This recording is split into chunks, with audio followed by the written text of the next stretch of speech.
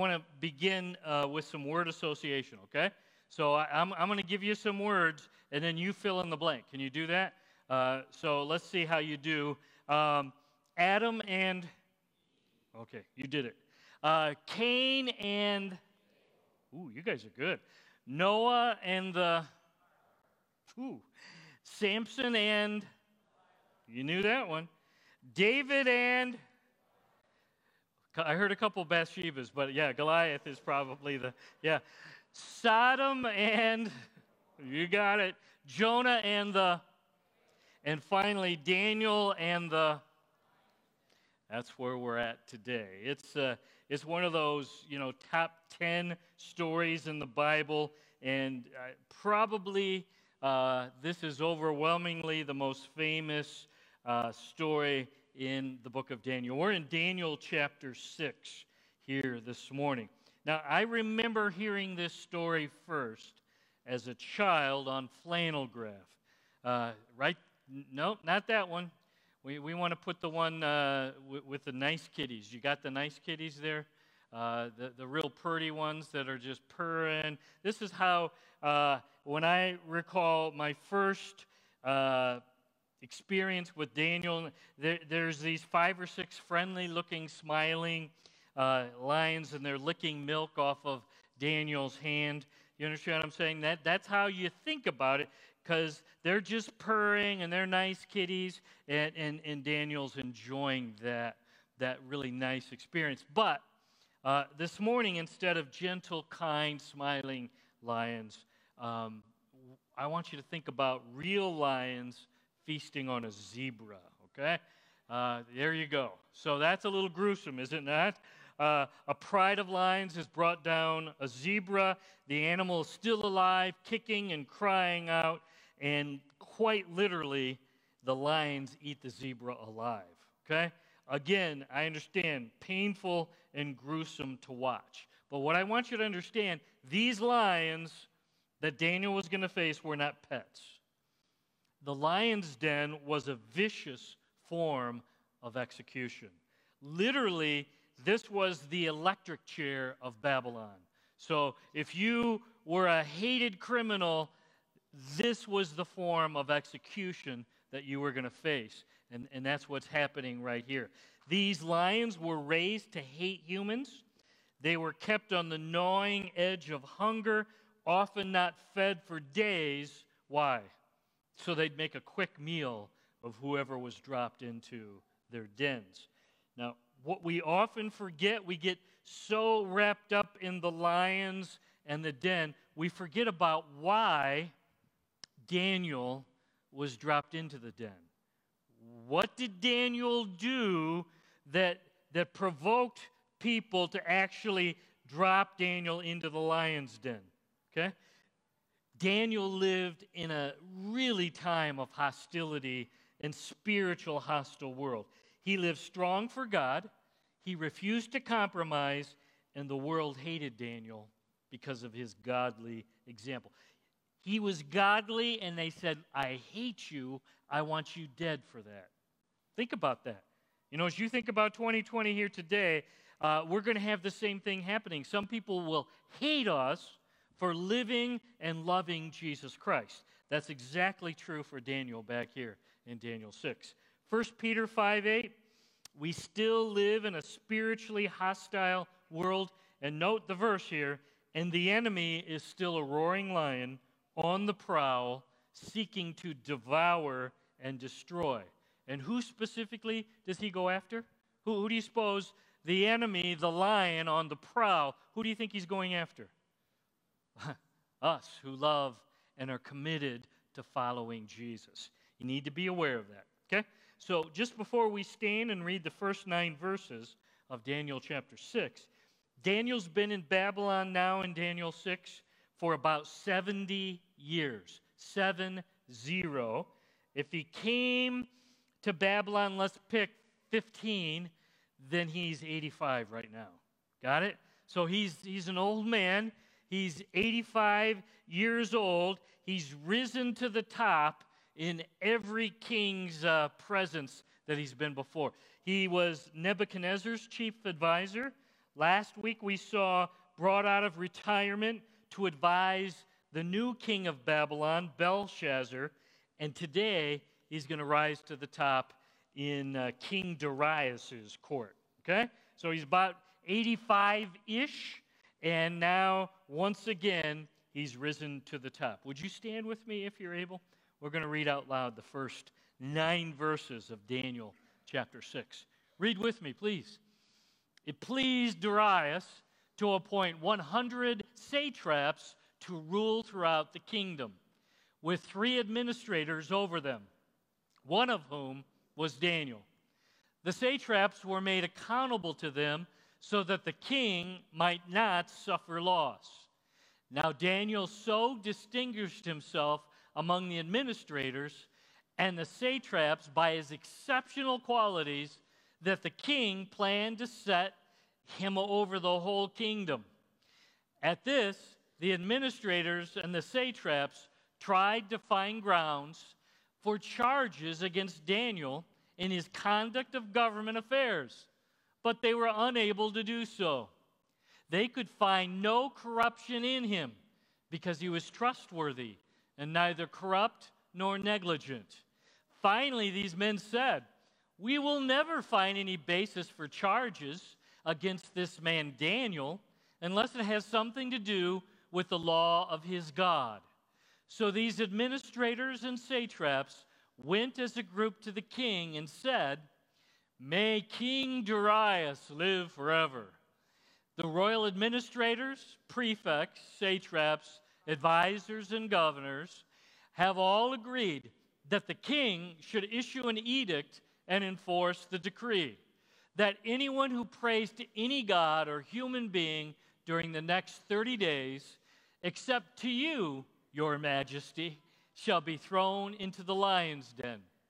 Now, your majesty, issue the decree, put it in writing so that it cannot be altered, in accordance with the law of the Medes and the Persians, which cannot be repealed. So King Darius put the decree in writing. Let's pray. Lord, thank you for this marvelous true story that you got written down for us in your book of life for us to live by. So thank you. I pray that this familiar story would be new and fresh right today in your church here. Help us to tune in. Help us to hear your whispers and your prompts and your still small voice. We acknowledge, Lord, your word is quick and powerful and sharp and alive. And Lord, help us to pay attention to what you want to say to us from your book today. We also realize, Lord, that at salvation, when we said yes to your Son, you put in us your Spirit, the Holy Spirit. So we welcome your Spirit, another power source, to come and take charge in our lives. So you come personally and do that, Lord, and we want you to know we welcome you to come and be in charge today in your church. And right now, Lord, I want to pray for those who are watching online. I want to pray for those who are here in the auditorium, Lord, because lots of us are under spiritual attack. I know the fiery darts, the roaring lion is harassing and lying and sowing fear and doubt and trying to trip us up, Lord. We need your help. We need your wisdom. We need your armor. We need your Son, Jesus, front and center in our lives. So, Lord, not just today, Sunday morning, but help us to wake up tomorrow and do the same. We invite your Son, Jesus, to be King and ruler and Savior and Shepherd. And all the church family at Walloon Lake said with one unified voice, you can be seated. King Darius has just overthrown the Babylonians, okay? Remember we saw last week they stopped up the Euphrates River, marched in, killed Belshazzar, took over Babylon. So now King Darius is in charge, and now his challenge is to rule and invoke law and order in the kingdom, because lots of folks, they like the Babylonians better. They're not so sure they want this new regime. Darius appoints 120 satraps. What's that? They're basically 120 administrative districts, and he would have somebody overseeing. They're like the mayor of each of the districts, okay? So the whole kingdom is broken up into 120 different districts, and 3 men will be vice presidents. Probably 40, 40, and 40, that would make sense, are going to oversee each of the regions, okay? Why would he do that? Look at verse 1. Here's his motivation. So the king doesn't suffer loss. Why did he do it? Because Darius doesn't want to get ripped off. And he knows, I'm a new king. I don't know everything. How do I keep a watch over my entire kingdom? I don't want to get ripped off. So I'm going to have these 3 vice presidents. And verse 1 tells us that Daniel was one of the 3 vice presidents. And once again, slide down to verse 3, Daniel's a cut above the rest, okay? So there's 3, and now clearly Daniel's head and shoulders above everybody else. So Darius, the king, says, I'm going to appoint Daniel to oversee the entire kingdom, okay? Daniel's character was clear and obvious to everybody. That's why he would do it. Why? Because Daniel's just the best, okay? And his character and his abilities are far above, better than everyone else. Look at verse 8 of Daniel 4. That's exactly what Nebuchadnezzar said back there. It says, the spirit of the holy God is in Daniel. So the pagan kings see something in Daniel they can't explain, but they like it, okay? And then last week in chapter 5, verse 12, and chapter 5, verse 14, the queen and King Belshazzar saw again in Daniel, he's wise, he's got character, he knows stuff nobody else knows. So they were seeing something in Daniel, they couldn't explain it, but they liked it, okay? Here's how Ray Pritchard, Keep Believing Ministries, he describes Daniel's character. Daniel was faithful in his duties. Daniel was faultless in his character. Daniel was fervent in his prayers. Isn't that good? Faithful duties, faultless in character, fervent in prayers. The emphasis is that King Darius said, there's only one person I'm willing to trust my entire kingdom to, and that's Daniel. Okay? Daniel he's got such character, and I've watched him. He's the kind of guy I want to oversee my entire kingdom, and he's ready to appoint Daniel to do just that. So I need to ask you who are watching online right now, I need to ask those of you here, how's your character at work? How do the people around you on the job view you? If we just went around and interviewed everyone, and I could just, go around, and Jose, we're going to interview everybody who works with you, and Myron, we're going to talk to your workers, and if we just interview each and every one of them, what are they going to say about your character? That's the idea. Daniel's character was so wonderful that it was obvious to the kings, this guy's the best, okay? What would the folks at work say about your duties? Are you faithful in your duties? Are you faultless in your character? Do they know you're a person of prayer? Do the people at work even know you're a follower of Jesus? Because sometimes we're pretty good at hiding it.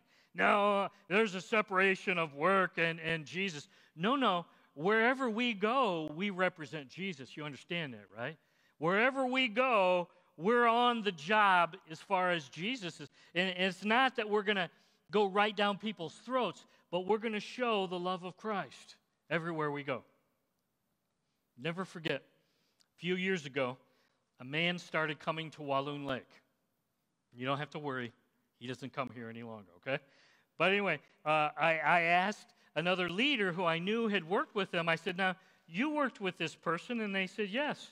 I worked with him for 20 years. And then he said, I was shocked to see him in church.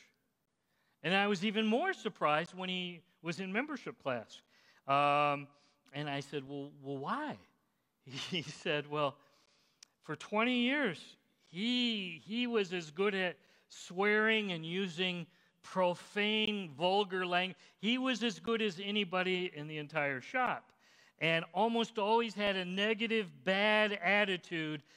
I didn't think this was even a follower of Jesus. So I worked with him 20 years. I was surprised that he was a follower of Jesus. No sign of Jesus with him at work. Okay, Jesus, you stay home. I'm going to go do my thing here at work. You understand? Daniel lived in a evil, corrupt, hostile world. This is one of the darkest times, one of the most sinful times, but I just want you to understand, in that environment, Daniel's light shone bright. It really did. He was somebody that they would look at and they'd say, wow, something about that guy is really different. So here's my question. Are you ready? How's your light shining recently in the middle of COVID 2020? How are you doing when it comes to shining bright for Jesus? Okay? That's our job, to represent Jesus well wherever we go. Now, Daniel's rise to the top really irritated and angered the other leaders. They were so upset and irritated and jealous with Daniel. Look at verse 4, that they said, you know what? Let's plot, let's plan, let's do whatever we can to sabotage Daniel.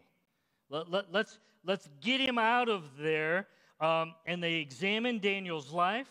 I suspect they hired private investigators, an ancient equivalent of such. They checked his texts and his emails. They spied on Daniel's phone calls and his spending habits. They looked at his taxes. They watched his television viewing habits. Obviously not, but you understand what I'm saying. What was their conclusion? There's no corruption in this man. There's nothing in his life that we can use to get him out of here. Verse 5, very interesting. The only way we're going to get rid of Daniel is to trap him in his devotion to his God.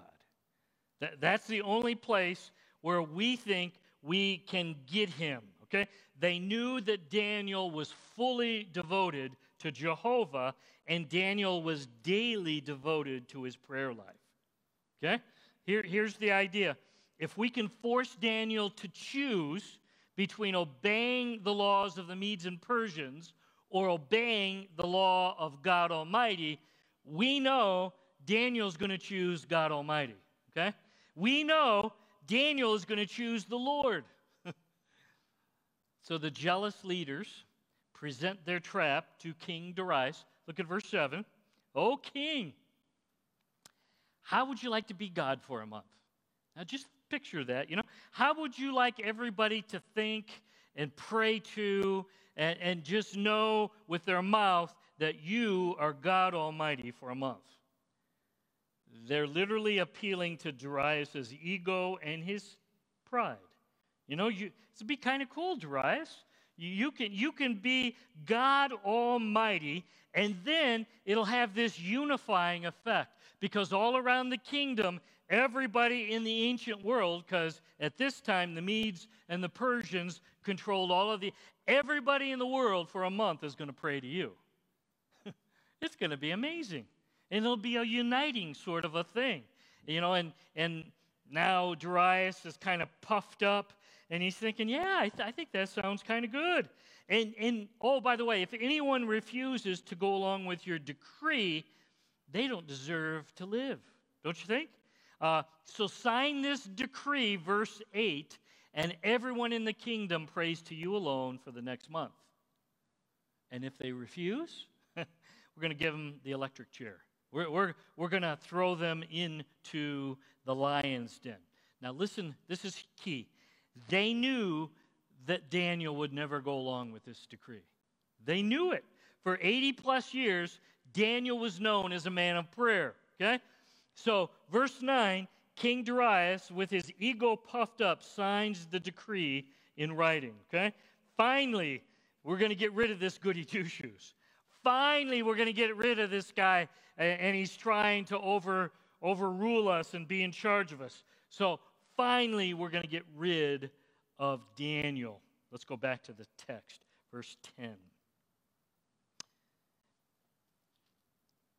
Now, when Daniel learned that the decree had been published, he went home to his upstairs room with the windows open towards Jerusalem. 3 times a day he got on his knees and prayed, giving thanks to his God. What's the next line read? Just as he'd been doing for 80 years. Just as he's always done. So what changed? Nothing. No. Then these men went as a group, found Daniel praying and asking God for help. Wow.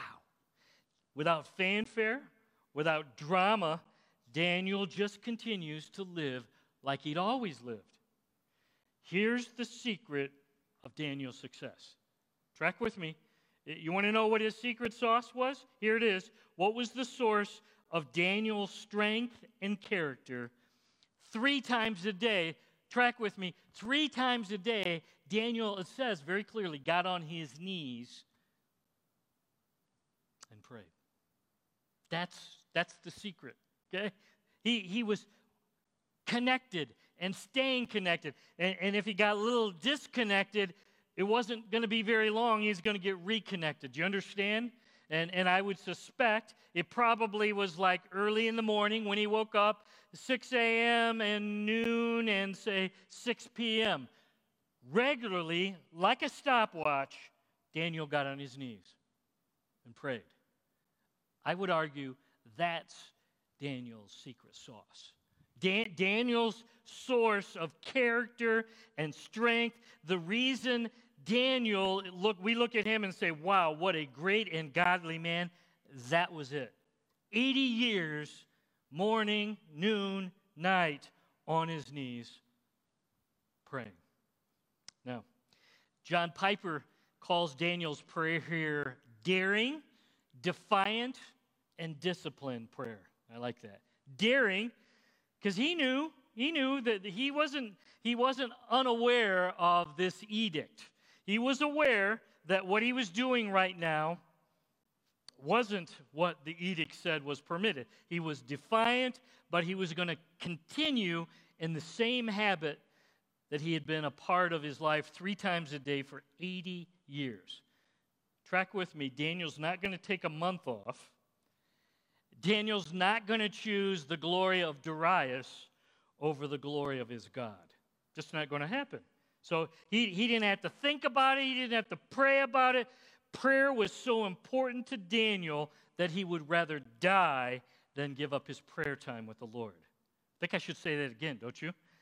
Prayer was so critical to Daniel's life that he would prefer to get thrown to the lions than give up his regular morning, noon, nighttime with the Lord, okay? And I want you to notice, Daniel doesn't picket. Okay, he's not out there walking around the palace with a sign. He's not boycotting. He's not passing out petitions. He's simply doing what Peter said, Acts 5:29, we must obey God rather than men. We must obey God rather than men. Okay? And I'm just telling you, you don't have to use much imagination to be thinking about there may be a time where we would have to say, we must obey God rather than men. Okay? And that's the point, Daniel. If you're telling me I can't pray anymore, I'm sorry, but I'm going to have to obey God on this no matter what the consequences, okay? Now, we think that the miracle was that Daniel survived the night with the lions. We're going to get there in a minute. And I would argue, yeah, that is a miracle. But I think the greater miracle is that Daniel continued to pray even when his life was on the line. I think the greatest miracle here is that the Lord had so strengthened Daniel through 80 years of morning, noon, and night prayer that even though he knew, yep, I very well may die over this, I'm still going to do it. This is what I'm called to. I'm going to have to obey God on this and not man.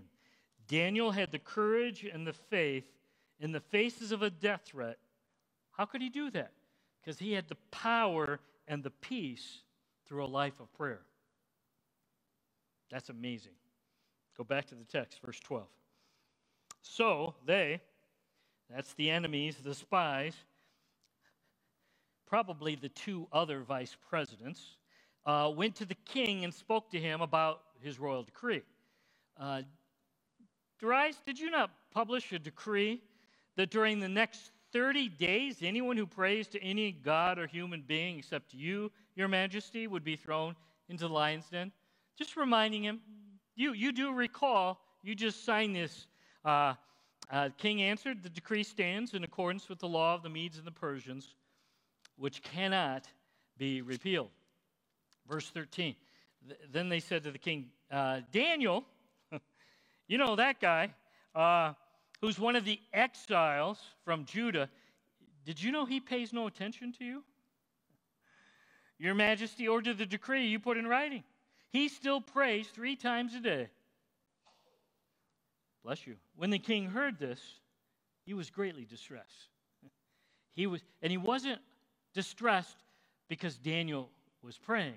He was determined to rescue Daniel and make every effort until sundown to save him. Then the men went as a group to King Darius and said, Hey, Darius, remember, your majesty, that according to the law of the Medes and the Persians, no decree, no edict that the king issues can be changed. Verse 16, so the king gave the order, and they brought Daniel and threw him into the lion's den. The king said to Daniel, may your God, whom you serve, continually rescue you.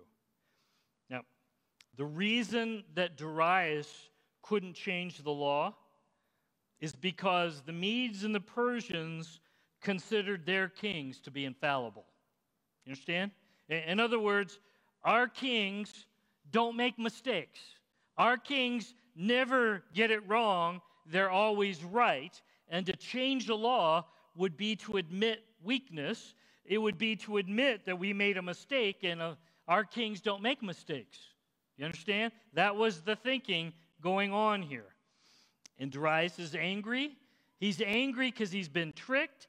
He knows this was a scheme and a deceitful plan, and now he's about to lose his most valuable man, his most valuable advisor, Daniel. Verse 16, I like it. The king is so concerned for his friend. Dan, you're going to die now, and I'm really sorry about that. And here's what he says. Hey, Dan, pray to your God, Daniel. Now, why was Daniel getting thrown into the lion's den? Talk about irony here. Okay, pray to your God, Daniel. And the reason you're about to get thrown is because you're praying. But keep praying to your God, Daniel. And what was Daniel's crime here? Track with me now. What was Daniel's crime? He was found guilty of what? That's his crime.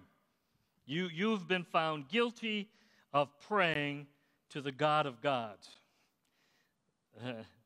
Now, the ancient world kings, they didn't get bored. They didn't get troubled because they had everything at their disposal. But you'll notice, verse 18, they throw Daniel in. A stone was brought and placed over the mouth of the den. The king sealed it with his own signet ring, with the rings of the nobles, so that Daniel's situation might not be changed. In other words, nobody can mess with this den until the morning. Okay, so the king, if you mess with this seal, you're messing with the king. Then the king returned to his palace and spent the night without eating, without any entertainment being brought to him, and he could not sleep. It seems the king is so upset that his friend, the best of the best, is now going to die. He doesn't eat. He doesn't watch TV. He doesn't watch gladiator games. He's got no dancing people coming around, and he can't sleep because he's so worried about his friend Daniel. Verse 19. The first light of dawn, the king got up and hurried to the lion's den. When he came near the den, he called to Daniel in an anguished voice, Daniel, servant of the living God, has your God, whom you serve continually, been able to rescue you from the lions? And if I was Daniel, I'd pause for about 30 seconds. Just to let him think. I don't think Daniel did that. Daniel answered, may the king live forever. My God sent his angel, shut the mouths of the lions. They've not hurt me, because I was found innocent in his sight. Nor have I done any wrong before you, your majesty. The king was overjoyed and gave orders to lift Daniel up out of the den. When Daniel was lifted from the den, no wound was found on him, because he trusted in his God. Verse 24, at the king's command, the men who had falsely accused Daniel were brought in, and now they take Daniel's place. They were thrown into the lion's den, and here's where it gets rough, along with their wives and children. And before they reached the floor of the den, the lions overpowered them and crushed all their bones. Seems harsh and cruel to our modern senses, but this was, according to the Persian law, exactly what was going to happen. Strong message. You don't mess with the king. You don't deceive the king. You don't play games with the king. Here's the message: don't mess with the king. And eliminated family back then because they would want to take revenge, perhaps. That just eliminates this problem, okay? Here's the principle that lasts. Anytime you and I get involved with sin and rebellion, here's the lie we believe. Jose, it's just my sin. It's not, it doesn't affect anybody else. What I do is just my choice, and no one else is affected. And that's the lie that Satan tries to get us to buy into. No one else will know. No one else will be affected. It's just me doing this, okay? Sin only infects and has consequences for me. Here's the truth. Give me your eyes. Sin always affects the people around you. Sin always gets passed on in the consequences to the people around you. Even if they don't know what you're doing, even if you're pretty good at hiding it, I promise you, your sin has consequences not just to you, but the people closest to you, people around you and your family. Matter of fact, Exodus chapter 20 and verse 5, that's really kind of something that gets in my head, because it says our sin has effects and consequences down to the third and the fourth generation. So that's not just my generation, or that's not just my kids, that's my grandkids, and that's my great-grandkids. Are you tracking? So when you sin, it has effect. It's not just you, and I guess we see that here in this story. There's effects. These guys thought, well, I'm just trying to get rid of my rival here. It has effects to the third and the fourth generation. Verse 25. Then King Darius wrote to all the nations and people of every language in all the earth. He's writing the Medes and the Persians controlled the entire ancient world. Okay, they were the king of the hill. And he writes to everybody worldwide, may you prosper greatly. I issue a decree that in every part of my kingdom people must fear and reverence the God of Daniel. For he is the living God. He endures forever. His kingdom will not be destroyed. His dominion will never. It sounds like Psalms. It sounds like Moses is writing, doesn't it? Talking about God. He rescues, he saves, he performs signs and wonders in the heavens and on earth. He's rescued Daniel from the power of the lions. So Daniel prospered during the reign of Darius and then into the reign of Cyrus the Persian. A new decree issued by the king of the ancient world. I'm not infallible. I'm not God, but I've discovered who is. Isn't this cool? I'm not it. You guys have been praying to me. But from the lips of a pagan king, there is a God. He's the God of the Bible. He's capital G God. You should know that. He is the real deal. And he sends that edict to the entire ancient world. Okay? 2 key lessons, and we're done. Okay? Here's the first. Daniel's secret sauce, Daniel's power source, was his daily commitment to prayer. Daniel, the secret to his integrity and character, he was on his knees 3 times a day, morning, noon, and night. Here's what you need to know. Daniel didn't start praying after the king signed the decree into law. He didn't wait to start that habit. In other words, character is not forged after trouble is revealed. Instead, when trouble and crisis comes, character is revealed. Okay? You don't start something when the trouble hits. I'm telling you, you got to wait and you got to be ahead of time, because once trouble knocks at your door, it's usually too late. Now, fear and panic and worry and, oh no, what am I going to do? And you get paralyzed. If you wait till trouble knocks at your door, it's too late to start praying. It's too late, okay? Daniel had this holy habit for 80 years. And his habit of 80 plus years, when the crisis came, revealed his godly character, okay? In the moment of adversity, suddenly now, it's shown very bright, okay? Here's my question. What would it take for you to get you into this holy habit? What would have to change in your life if you were going to say, you know what? I like his secret sauce. I want that kind of power. I want that kind of character in me. What would have to change in your life to get on your knees 3 times a day? You know, for some of you, you're thinking, I don't know that I have time. There might be some things that are going to have to go if this is seriously going to become a part of your life. I promise you, the reason we look back at Daniel and say, wow, what a godly man, here's why. Here's why. And I would tell you, if you'd start making that your godly habit, I believe the Lord would use you to start changing your world. I think the Lord is looking for Daniels today, but to follow Daniel's lead is not just, I'm going to defy the king. No. It started by getting on his knees morning, noon, and night. Lord's still looking for some Daniels. How about you? Second lesson.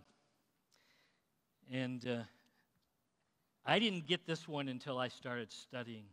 Okay, I've taught through Daniel before, but this one just sort of jumped. Okay?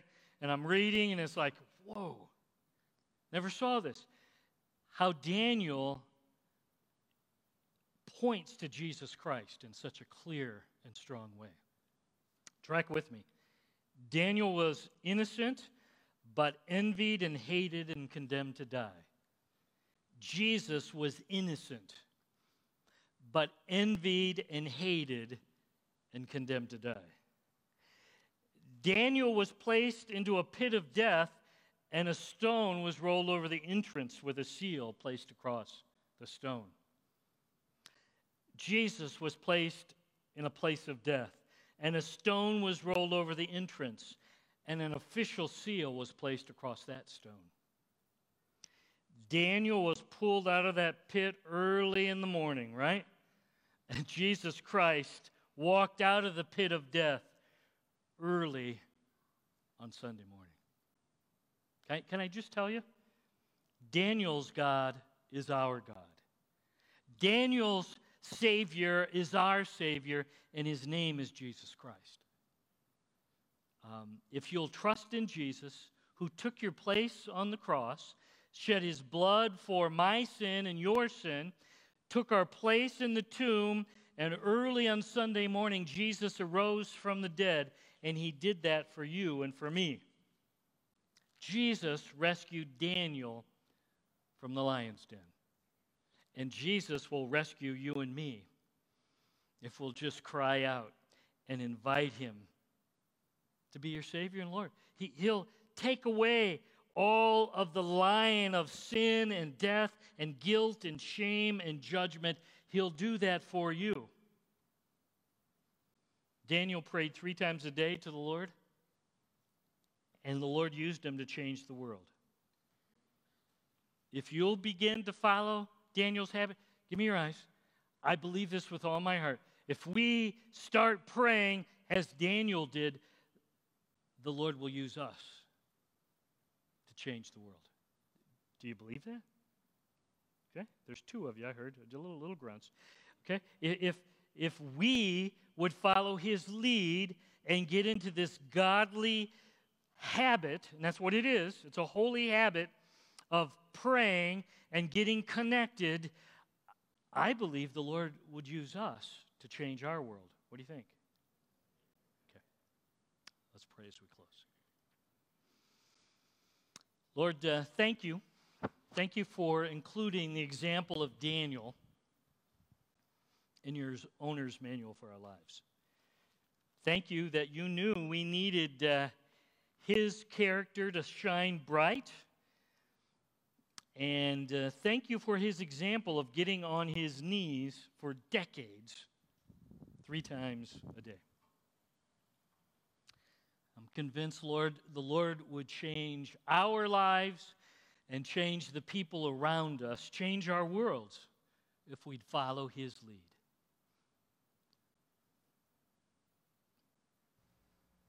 What would it take for you to follow Daniel's lead there? What would have to change if you were to make that holy habit your own? Lord, I'm committed. I'm going to get reconnected and cry out and talk and listen to you, and I'm going to aim for 3 times a day.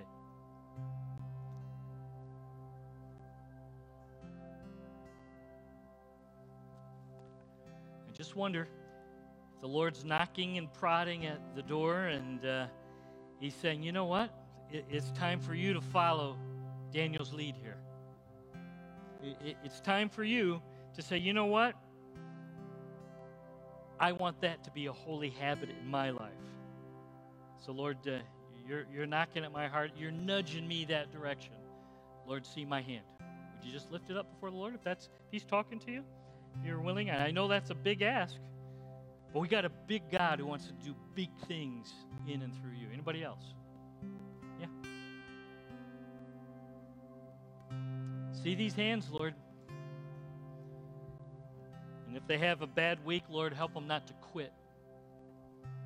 Help them to double down, and we're gonna make this a holy habit. Might take a little while to fully kick in gear, Lord. We want you to shine bright in our lives.